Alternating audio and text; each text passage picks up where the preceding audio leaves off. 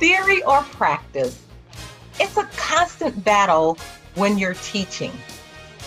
I'm Dr. Joy Patterson, the Director of Educator Preparation at Governor State University in the College of Education. And I'm Dr. Amy Viaglia, Governor State University Assistant Professor of English Teacher Education.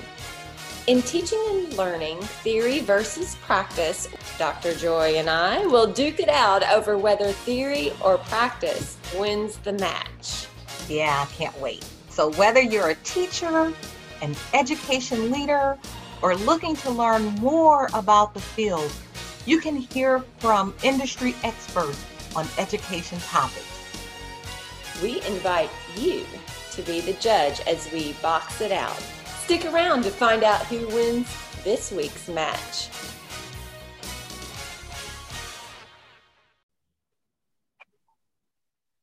Good morning, Amy. Hi, Joy. How are you today? I am great today. This is fall, one of my most favorite seasons. I'm looking forward to the leaves changing. Well, I'm already seeing some leaves changing in my remote teaching and learning space right here. Yes, and I'm also looking forward to our next guest speaker. The great thing about this conversation, I think back to how I started my career as a bilingual teacher. I taught science to eighth grade Spanish speaking students in their native language. So that was spectacular for me. So I have some ideas, about the joys and challenges of meeting the needs of ELL students and their families, because I think we can't address one without the others.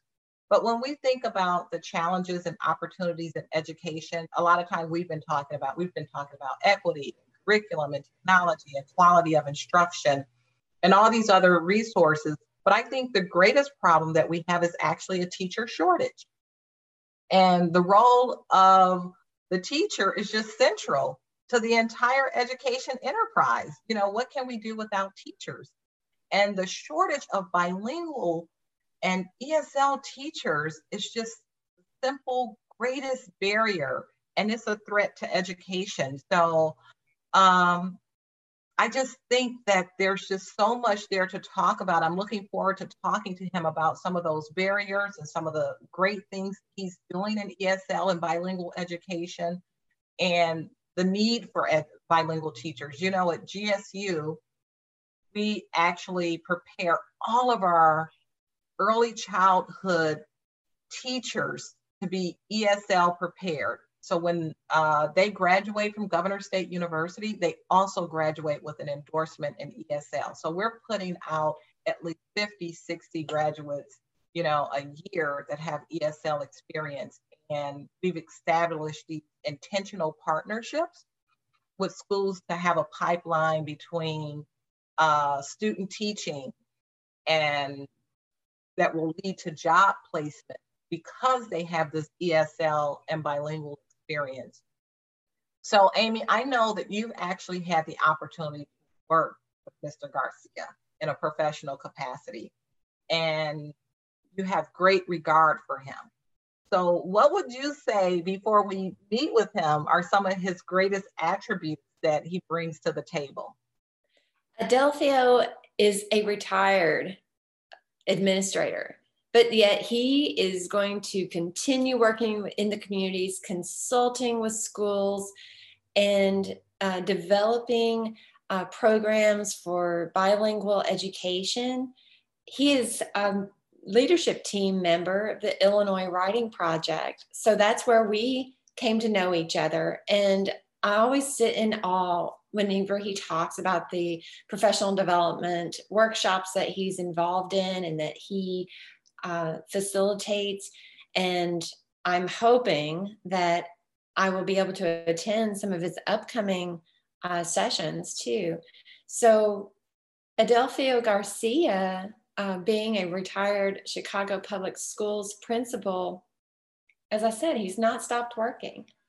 And I'm so looking forward to having him on our show and for our listeners to learn, as we will be learning, about tips on maintaining educators in the classroom, what they can do to meet the needs of the community. Yeah, another lifelong learner and teacher. I can't wait to meet him. Welcome to our show today. Thank you. Yeah, this topic is really exciting for me. I started my teaching career in a bilingual program. I was actually the science teacher for 8th grade non-English speaking students. And most of my students came from Guatemala and Mexico. So I am just really excited to see how things have evolved since that time, because that was a long time ago, let me tell you, a very long time ago. And even though it's evolved so much, it still has its challenges. You know, there is just a persistent, we know that there's a shortage of teachers, right? But there's just this persistent shortage of dual language teachers here in the US. And, you know, some districts I know are still trying to do some short-term fixes by recruiting from other countries. I know we did at our school. We recruited from teachers from other countries, but it was nothing that was ever sustainable. So I guess my first question to you, because with all the other challenges we have, if we don't have teachers, that's our greatest challenge, right? Because that is the most important asset in the classroom. So as an administrator, how are you able to keep up with the demands of qualified ESL and bilingual teachers? Well, it was challenging, as you explained, Joy, how difficult that is. As an administrator, fortunately, I worked for Chicago Public Schools the majority of my career. So I had plenty of applicants that qualify for those positions. And you just have to make sure that you sell the school well to those applicants, because they do have a lot of options within the same Chicago school system. What I mean by saying, you know, having your school to be competitive and to be attractive to applicants, it is a one step. I remember back in the 90s, early 80s and early 90s, when I started my career, I attended a job fair. And while I was in line, there were principals talking to people in line, trying to get you to go to their schools. So at this time, you know, when I became a principal, it wasn't like that. It was mostly that you get a lot of resumes and human resources will provide those to you, and you call applicants for interview, the ones that would fit or what we were looking for. So it is challenging, but I don't think, you know, having a body in the classroom is a challenging part. As you said, sustainable. To keep a teacher in the classroom, it's much more harder than recruiting someone to get into the building. And probably, you know, we get to that a little bit more, but sustaining a candidate that you're going to keep for a long time and developing that teacher takes years. It doesn't take months. I know that you already have a pre-qualification, which is the language that you're looking for, but there are other theoretical aspects and other practical aspects to teaching than only having a person who can deliver the instruction in the target language that you're looking for. Right, and that was the challenge we were finding as we were recruiting from outside of the state and outside of the country, is that those teachers needed a support system too, and it really wasn't sustainable. So we were constantly replacing teachers. Yeah, that's the most difficult part, you know, sustaining a teacher, because, and I'll get to a little bit more about, you know, having how professional development and how finding your identity as an educator provides you with a little bit more of robust understanding of what education is, and especially bilingual education is. Well, tell us a little bit about what shaped you as you proceeded through, because you started as a classroom teacher, moved forward into administration, and then done work after retirement. But what shaped you as you moved forward through these different spaces in education? Maybe your education, your teaching, community experience? Sure. Let me just start with my educational experience so you understand where I come from. I gave you a little bit that I started back in the late 80s, early 90s, where education, for example, was very different of how it is right now. We didn't have that many instructional strategies for bilingual students being taught in the school when you were attending the university level classes. There weren't that many instructional materials either in the target language that you were actually teaching. So we were left on our own to develop our own materials. So with that, saying that, education has evolved greatly. For bilingual education, was the quickest way to find students is to learn English and then move them into monolingual classes, monolingual English classes. And because of the laws of our state, of our country, requires to do that. And that is the focus. The only thing that has not changed is that our laws still remain the same from the late 80s, early 90s up to now. You have to move students from their bilingualism into the monolingual English classroom. And that is the focus. So education has evolved in terms of creating programs for bilingual students to remain with their heritage language, which is dual language instruction. So it's a segue to say, yes, you're going to learn English, but you're also going to keep your own language and you're going to learn it well, and you're going to learn those equally. Right. And I think that is most important, having those dual language programs and a real bilingual program instead of just an ESL program. Mm-hmm. And I was happy to have that opportunity where I was teaching science in Spanish. My job was not to teach them how to speak English. And of course I incorporated, but it was really for them to learn science in a way that they could really, really grow in that content area. But you mentioned CPS earlier, and we know that CPS is the largest education system in Illinois. And they support 110 languages in ESL programs, which is just amazing. But because of the numbers, not all of them are bilingual programs.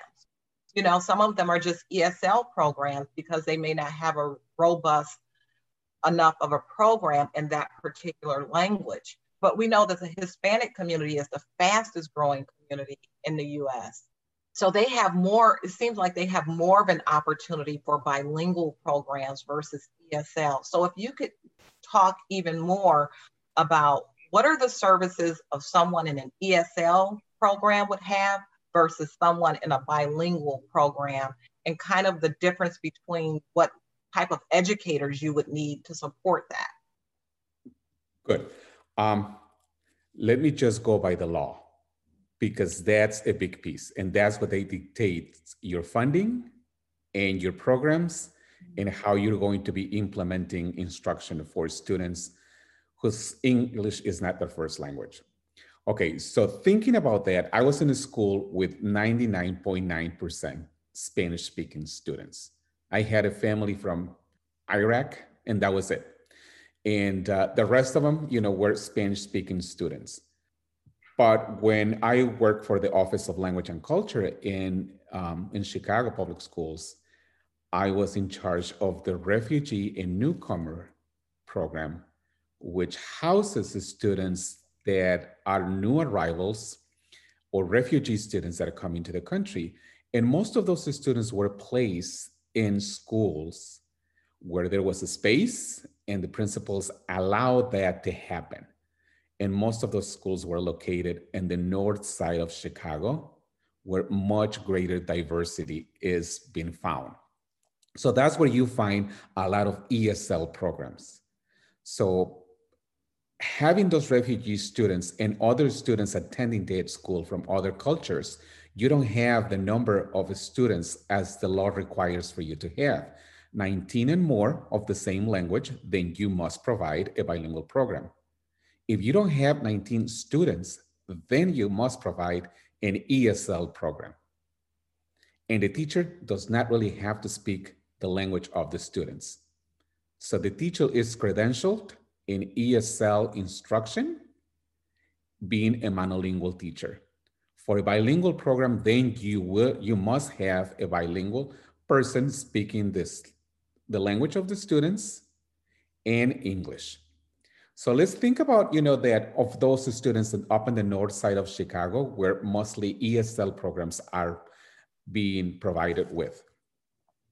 So those students are pulled out of the general program, monolingual, given instruction in English to learn as much as they can a language. We're not talking about content. We're just talking about language, vocabulary, giving them a little bit more of instruction, a preview of what they're going to be looking at when they get into a full monolingual English classroom. So that is the goal, to speak English and to learn as much vocabulary as possible so they can be moved into a monolingual English setting. In a bilingual program, if you're in which is different, you have to have a bilingual person.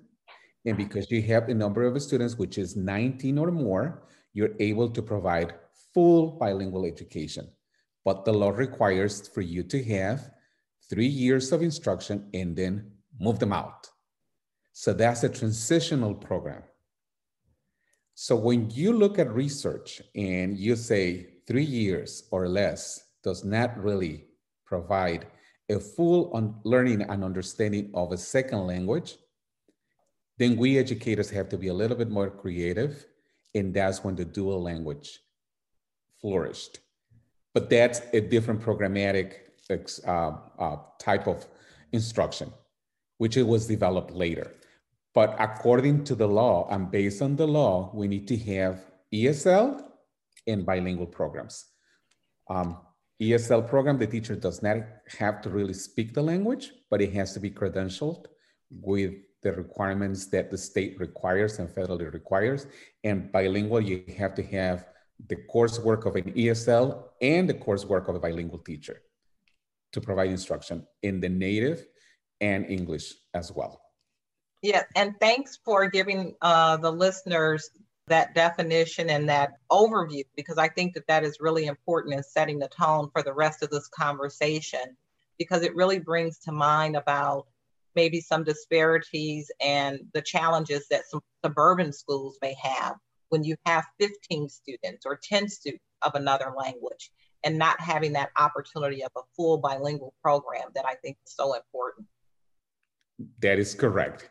Although suburban school districts have been shifting their populations to reflect most like urban areas, in my experience lately, that's what I have seen.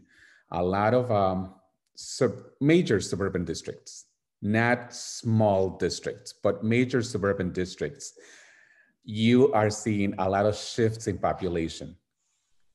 Yeah, However, and that challenge with rural districts as well. Yeah, exactly, exactly. Yep. In my beginnings, I worked for this school district where all the students from this, the district were bused into one school, and that school was known as the bilingual school.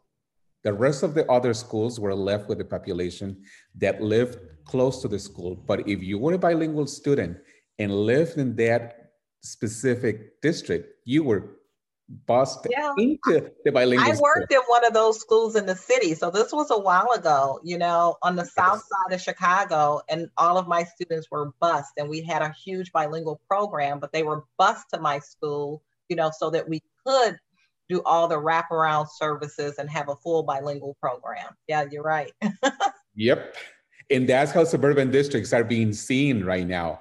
I work with a couple of them that I provide a couple of consulting services, and they are facing the same way. But we're seeing one school having the majority of the bilingual students, and the students that are scattered throughout the suburban district, they are bused in. There are very few but they're actually clustered together in one place and they all attend to one school. That's the shifts that I've seen in population. Well, you know, you've talked about the laws and what the laws require, and then you mentioned some research, but I want to know what concerns you most. What are you most concerned about with data-driven instruction and data-driven decision-making? Okay, so that's a topic that as administrators, we are being measured on. Not so much about the students, but data is a great thing to have. Let me say that. It is a very good thing to have. As a teacher, you cannot start instruction if you don't know where your students are at.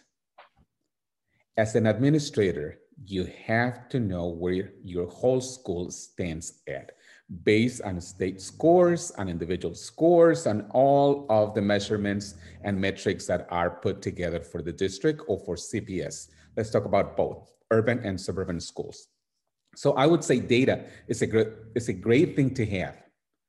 It provides a picture of how the students are performing at a specific time. So what saying that is that we measure, for example, the access test.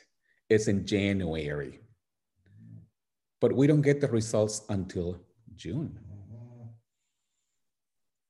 So what do we need them for? That was back in January when they took the test.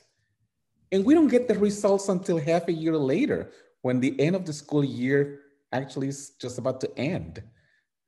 So thinking about that picture, is it a good picture? Maybe a student or a couple of students grew in a couple of months.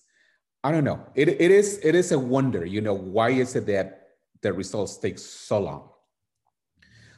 So another thing about data, you know, you think about the interpretation, you think about what the purpose of it, but ultimately the follow-up, because you can have the data in front of you, you can interpret it, you can say, you know, I'm going to use this data to modify my curriculum, but it all stays on paper. Sometimes as an administrator, you don't have time to go back and follow up if lessons are really being modified. If teachers really modify their curriculum, or they continue to be their curriculum and they just say, oh yeah, I know that they have to work on vocabulary more, so I add an extra sheet on a date for them to fill out. Is that really a modification that will benefit the students? I'm not saying yes or no. So this is something that we all need to consider as educators when we have students in front of us and we have data in front of us. If it is something that is it benefiting the students, or is it something that I need to comply with my administrator to say, I'm modifying my curriculum? So it is more of an identity as an educator is.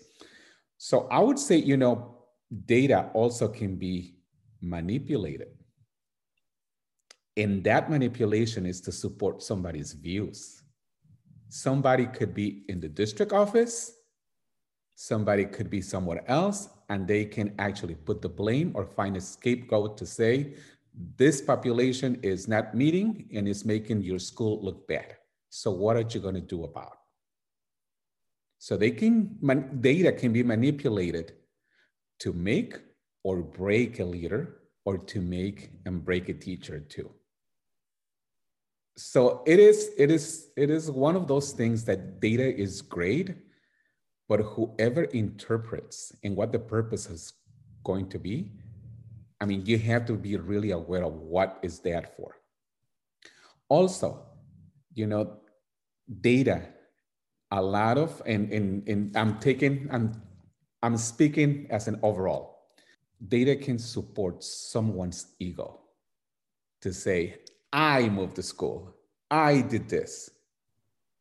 But as I say, you know, data can be actually manipulated. And they say, I'm going to scrub this data and I'm going to take out these students that are going to make me look bad so I can jump my scores higher. So all of those manipulations, you know, we have to be careful about. So I would say data is great, but we need to have a good interpretation, a good purpose, and a better follow-up. Right. Data can be interpreted in many, many ways. I consulted with a school who had like a 3% pass rate, which just dismal. But the next year that school received a 6% pass rate. And you may say that's still dismal, but they received lots of accolades for that because that was such a huge improvement. So data, you can manipulate it in all kinds of ways uh, to tell your story, right? Because they met their AYP because of how much they had grown. So in this particular school that had 70% Latino students, I was working with them on their school improvement plan. So there was a huge push to improve their test scores, of course, but also their parent participation, which was also dismal. And so in doing a walkthrough through the school, I noticed that the secretary and the office assistants were not Spanish speaking. So this is the first point of contact. And yet the parents were not able to access their teachers or the administrators because of that language barrier. So I just want to talk to you a little bit about, as an administrator, what kind of administrative support in schools that are predominantly Latino, do you have to have in place in order, and some that are not even, predominantly Latino, in order to have support for those parents? Because that's a huge part of student achievement, is getting their parents involved. I do agree with you completely. As a principal, I was lucky enough to work in a highly populated Mexican community. And so all the parents spoke Spanish and some English. Multi-generational families live there, multilingual families live there. But when I got there, a couple of things needed to be changed. Things that research says, your community or your school needs to look like your community. One thing, because the trust, it's a huge thing between parents and school. And if you come to the school and even some Latinx employees disrespect the same Latinx parents that may have an accent, may look different, may not look like they would like them to look, they are disrespectful to them. So I worked a lot in trying to accept everyone's language and culture and identity when they come into the school. So that respect has to be mutual.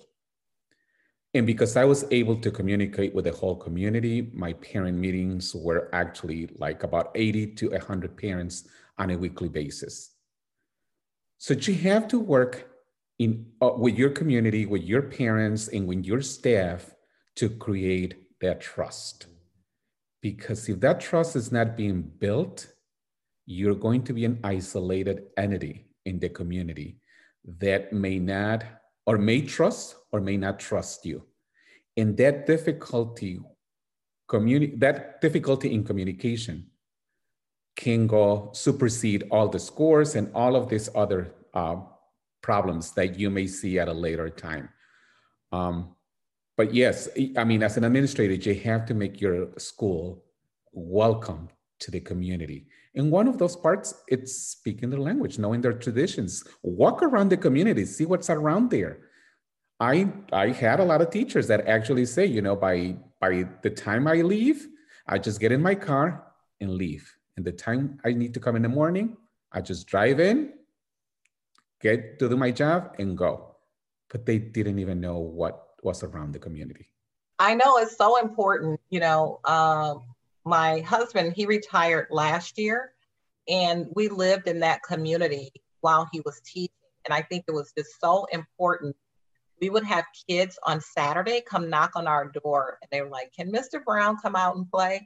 And that's just super important. And I can find him in the mall or in the store because I could hear his loud mouth talking to parents. And it's just so important in building that relationship and being able to connect with the parents and having that trust. And you sound like a very practical educator. I know that you're grounded in research, but I like your practicality. And it sounds like you put a lot of things in place, you know, beyond research that works. And you can talk about it now or a little later. I just want to hear some of those great practices that you think that a teacher and administrator can put in place for having a really good ESL and bilingual program. And then I'm going to let Amy talk, but I just wanted to get some of that in there of some tips from you. Okay, so let's say that when I became administrator of this school, the principal of this school,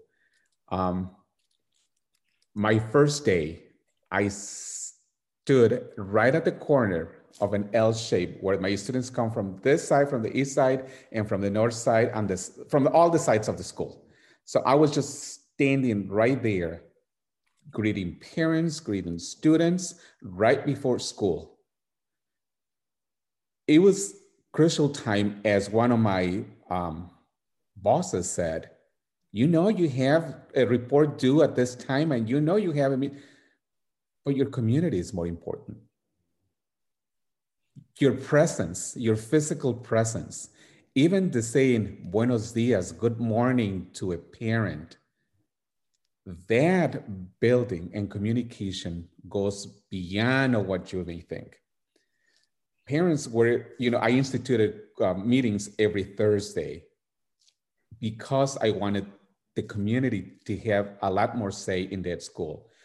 So when those meetings came about, so I worked with my parent point person because I had to put that person. I opened a classroom to be, or not a classroom, it was a space in the basement that it was my parent center.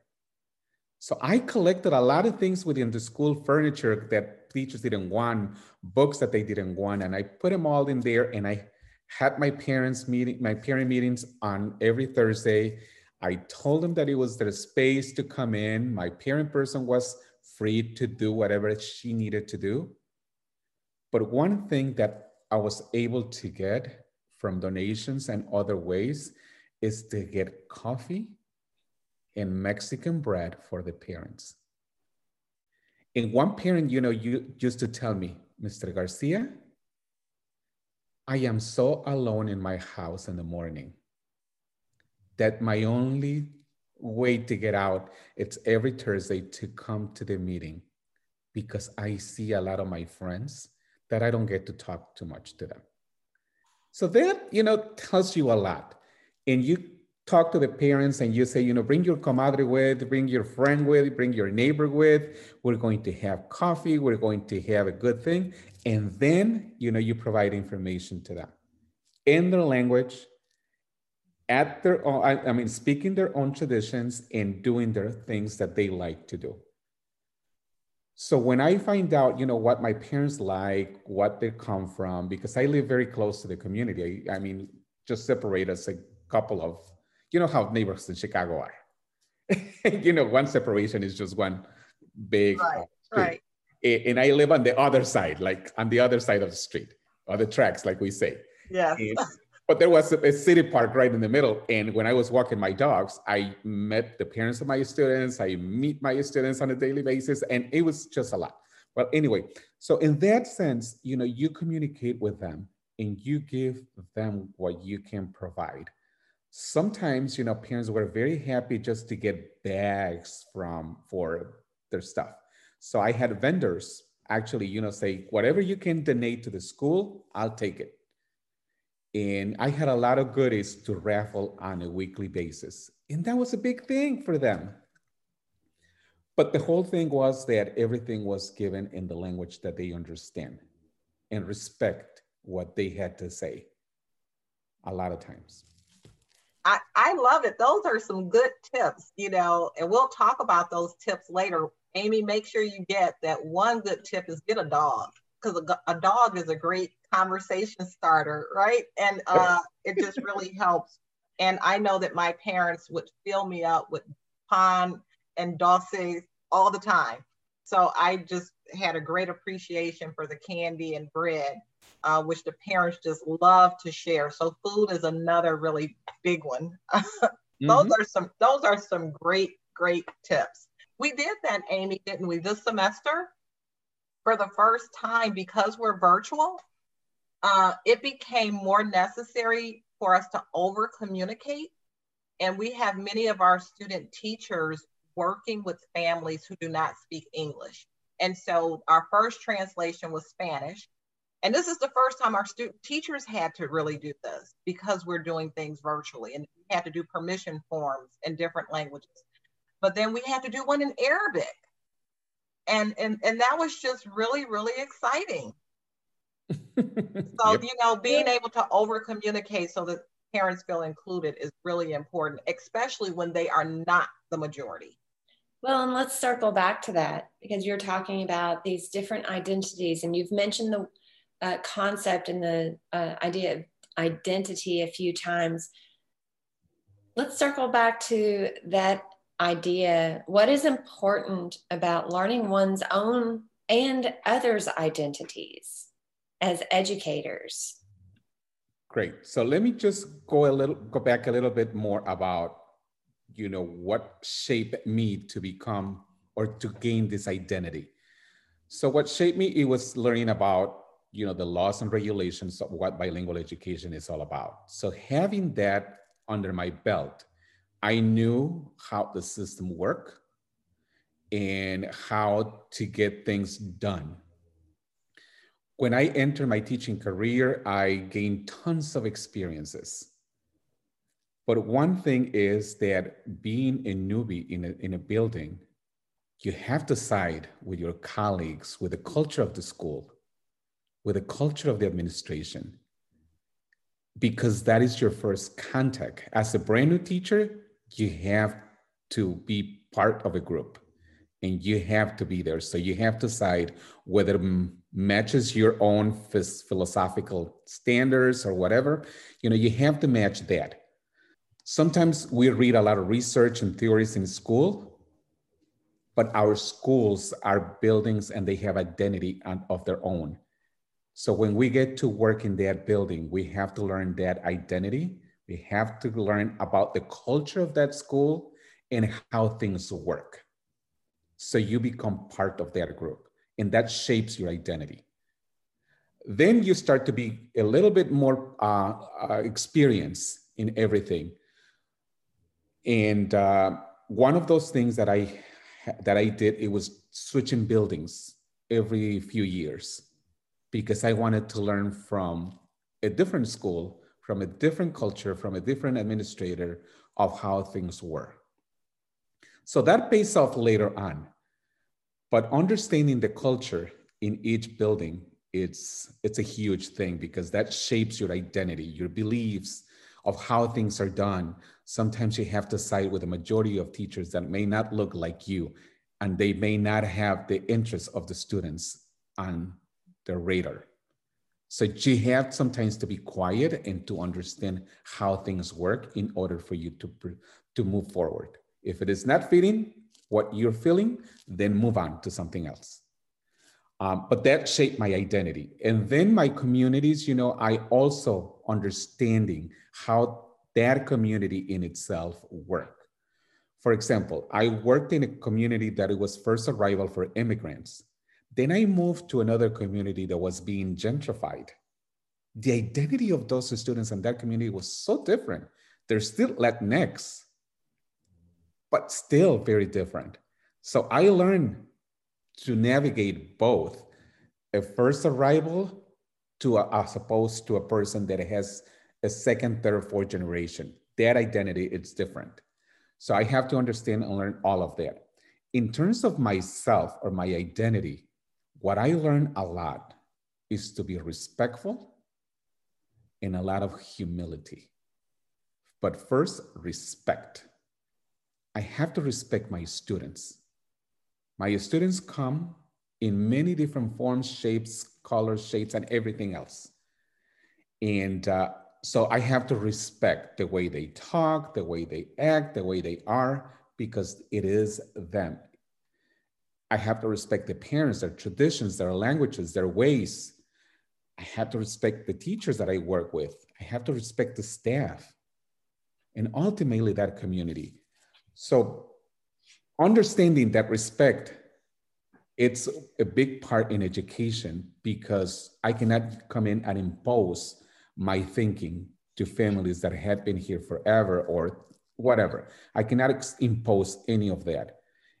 And being humble to admit things that I do not know everything, but I'm able to learn it, because I'm a person that, can find out things, because I love to read, I love to do a lot of things, and I like to find out how I can help somebody. But if I don't know it, I'll be the first one to humbly accept that I don't know everything. So that's the identity that I think, we teachers need to move into buildings with, having that respect, because that's what I learned, having respect and having humility at the same time. I think it's amazing. You get through your entire education trajectory, and you learn so much, and I'm seeing that you didn't want to stop.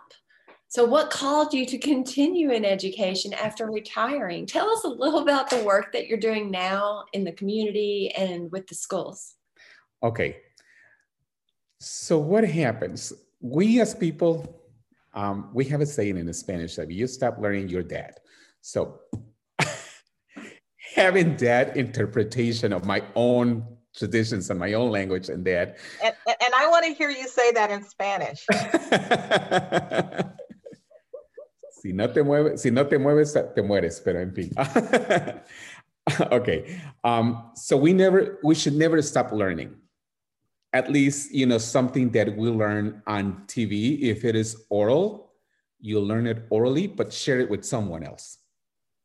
Because that stays with you. What you have learned, it stays with you. And that shapes your thinking, that shapes you. But as I was mentioning, what's the good of knowledge if it's not shared? So what do we get to, what do we gain out of that? Nothing. We just know it, but we don't share it with anybody. Anyway, so all the work that I've been doing is because I do have that knowledge and I want to share it. And I consult with a lot of CPS schools in suburban districts. And I'm also consulting to various book publishing companies and community organizations as well. Sometimes it is a paid consulting, sometimes it is not. But what I like about that, it is that my voice is being heard, and my contribution, I think, can shape some thinking, especially for those generations that are new and wanted to do a little bit more of what has been done in the past. What I offer is a lot of workshops for parents, for multi-generational families and multilingual families as well, but using culturally responsive text, because I'm a literacy person. So I'm looking always for texts that reflect somehow the culture and the traditions of the people that I'm working with. So what I'm doing with that, it is that bringing to them and opening a door to say, your stories are being put in print and putting things in print that may last forever.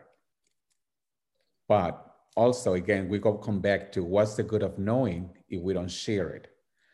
So one practice that we should have is to have conversations about themes. So opinions of others, shape our thinking. And that's what we do in the classrooms as a collaborative small group, or when you do the pair share talk or turn and talk, is that communication, that oral communication that may shape your thinking. So that's the same thing we should do as an adult. And that's what I'm modeling to families, to others, while I do about after retirement, because I know I do read a lot, I do work a lot, but it was good to have it if I don't share it. That's a wonderful message for all of us. If you were to point our listeners into specific directions as far as what professionals in the field you lean on, or what texts that you have on your bedside table, share those with us. Well, you can see in the background of my house, that's only some collections that I have. But while I was doing my dissertation with families, the literature was very minimal for Latinx families. So I had to expand my knowledge about that. So I worked with a lot of other professors that pointed to different researchers. But I'm going to mention a few of them that I follow consistently because their work has shaped who I am. So one of them is Guadalupe Valdez. She wrote a book back in the 90s where she spent 10 years in a Latinx community at a border town. And she wanted to know what the daily practices of Mexican families can help in the development of literacy of those students. So she was a researcher out of Harvard, and she moved into a barrio, to a Latinx community. She made comadres, she made, friends of all of the families. She stayed there with them, learning their daily language practices, their daily activities, because she wanted to know what shaped them and what can be used in education to help them. So that's one of my greatest reads. Mariela Paz is also from Mariela Paz is also from Harvard, and her focus is families in early childhood. She's got a few books. I just got the latest one last week. I haven't started it yet, but she now is going into a dual language instead of that separation of languages that we usually have in this country, that you speak Spanish in here, and when you come in here, you only speak English. Dual language is speaking both at the same time, and that's what dual translanguaging. And that's Ofelia Garcia's baby, that she does a lot of translanguaging issues. She brings a lot of the house and how to get translanguaging in the classroom. Patricia Gándara is another person that I like because her focus is language and how it can develop in both ways. And because we're seeing a lot of Latinx students right here being born in the country, and they manage both languages at the same time, that it becomes one. Kathy Escamilla is another person that she actually came with a framework to teach in a dual language program and to develop both languages equally. So her latest book, it's like a Bible to me. I always consult every time that I needed to do something. I need to consult how she does it, because sometimes every time that I read it, I get a different idea. Another person is Sonia Soltero. She's out of DePaul University, and she's also a dual language person. She has written books for leaders, for teachers, and I think her latest one is going to be about families and community. One of my mentors is Dana Ogle. And Dana Ogle had worked extensively with Guatemala. She's gone to Guatemala. She's learned Spanish. She's given professional development to teachers in Spanish in Guatemala. And she's using all kinds of texts. What I love about her is that when she went to Guatemala the first time, they didn't have a rich book collection like we do have here in the States. But they use other texts. Whatever text they get their hands on, she used them in order for the teachers to learn how to use text, apply standards, not specifically from books, from other kinds of text. Another person that I like a lot, it is Angela Carrasquillo, Angela Valenzuela, and Angela Carrasquillo and Angela Valenzuela. Those two, Angela Carrasquillo teaches in Spanish, and her focus is teaching a good way to read and learn in Spanish. So that's for early childhood. So the beginning methods of teaching bilingual students in Spanish and how to get a transfer. That's Beeman and Euro right now, the teaching for biliteracy. Angela Valenzuela is a person that wrote a book about high school students and how using their language to support the English development in that high school. And she gives a lot of methods of how to go about it. Marcia Farr, it's another person who also went to Mexico and lived there for 10 years, because when she found herself in the Chicagoland area, in Pilsen, she noticed a lot of the community was from one specific area from Michoacan, Mexico. So she actually went there and lived there to learn the practices. When she came back, she wrote a couple of books.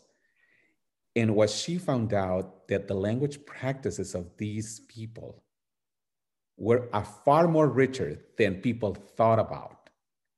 And she found out that Mexicans come in different shapes. She actually explained in one of her chapters to say, I found Mexicans blue-eyed, blonde, riding donkeys and horses and working on all of this others, regular stuff, like we say campesinos, like people from the field work. So she said, my views of a white, blue-eyed person changed when I saw these people working in the fields with the same one, with the other ones, and nobody distinct, a blonde person from a Mexican-looking person or an indigenous person. There was no distinction in that. They said, we only have that here in the States. When we look at ethnicities, so bad that we actually say, you're Black, you're Latino, you're this, so we separate that in our language. So what she found out when living in Mexico is that we don't have that difference. But our differences sometimes is just the shade, how dark you are, or your looks as an indigenous to more Spaniard looking like. So those are, the people that I actually like and I follow a lot, because they do have a lot of interesting things that work with Latinx communities. Yeah, That's amazing. We love that. And we love that. We're going to share that with our listeners as well. You have such a great library and a lot of references and amazing stories. This was great.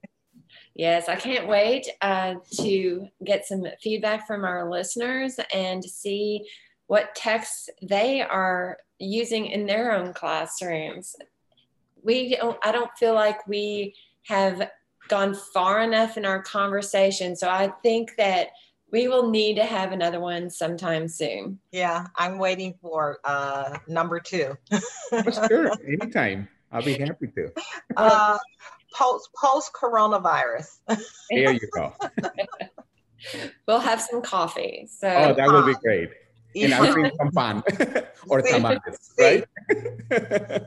Excellent. Well, thank you for being with us today, and we look forward to seeing you sometime soon.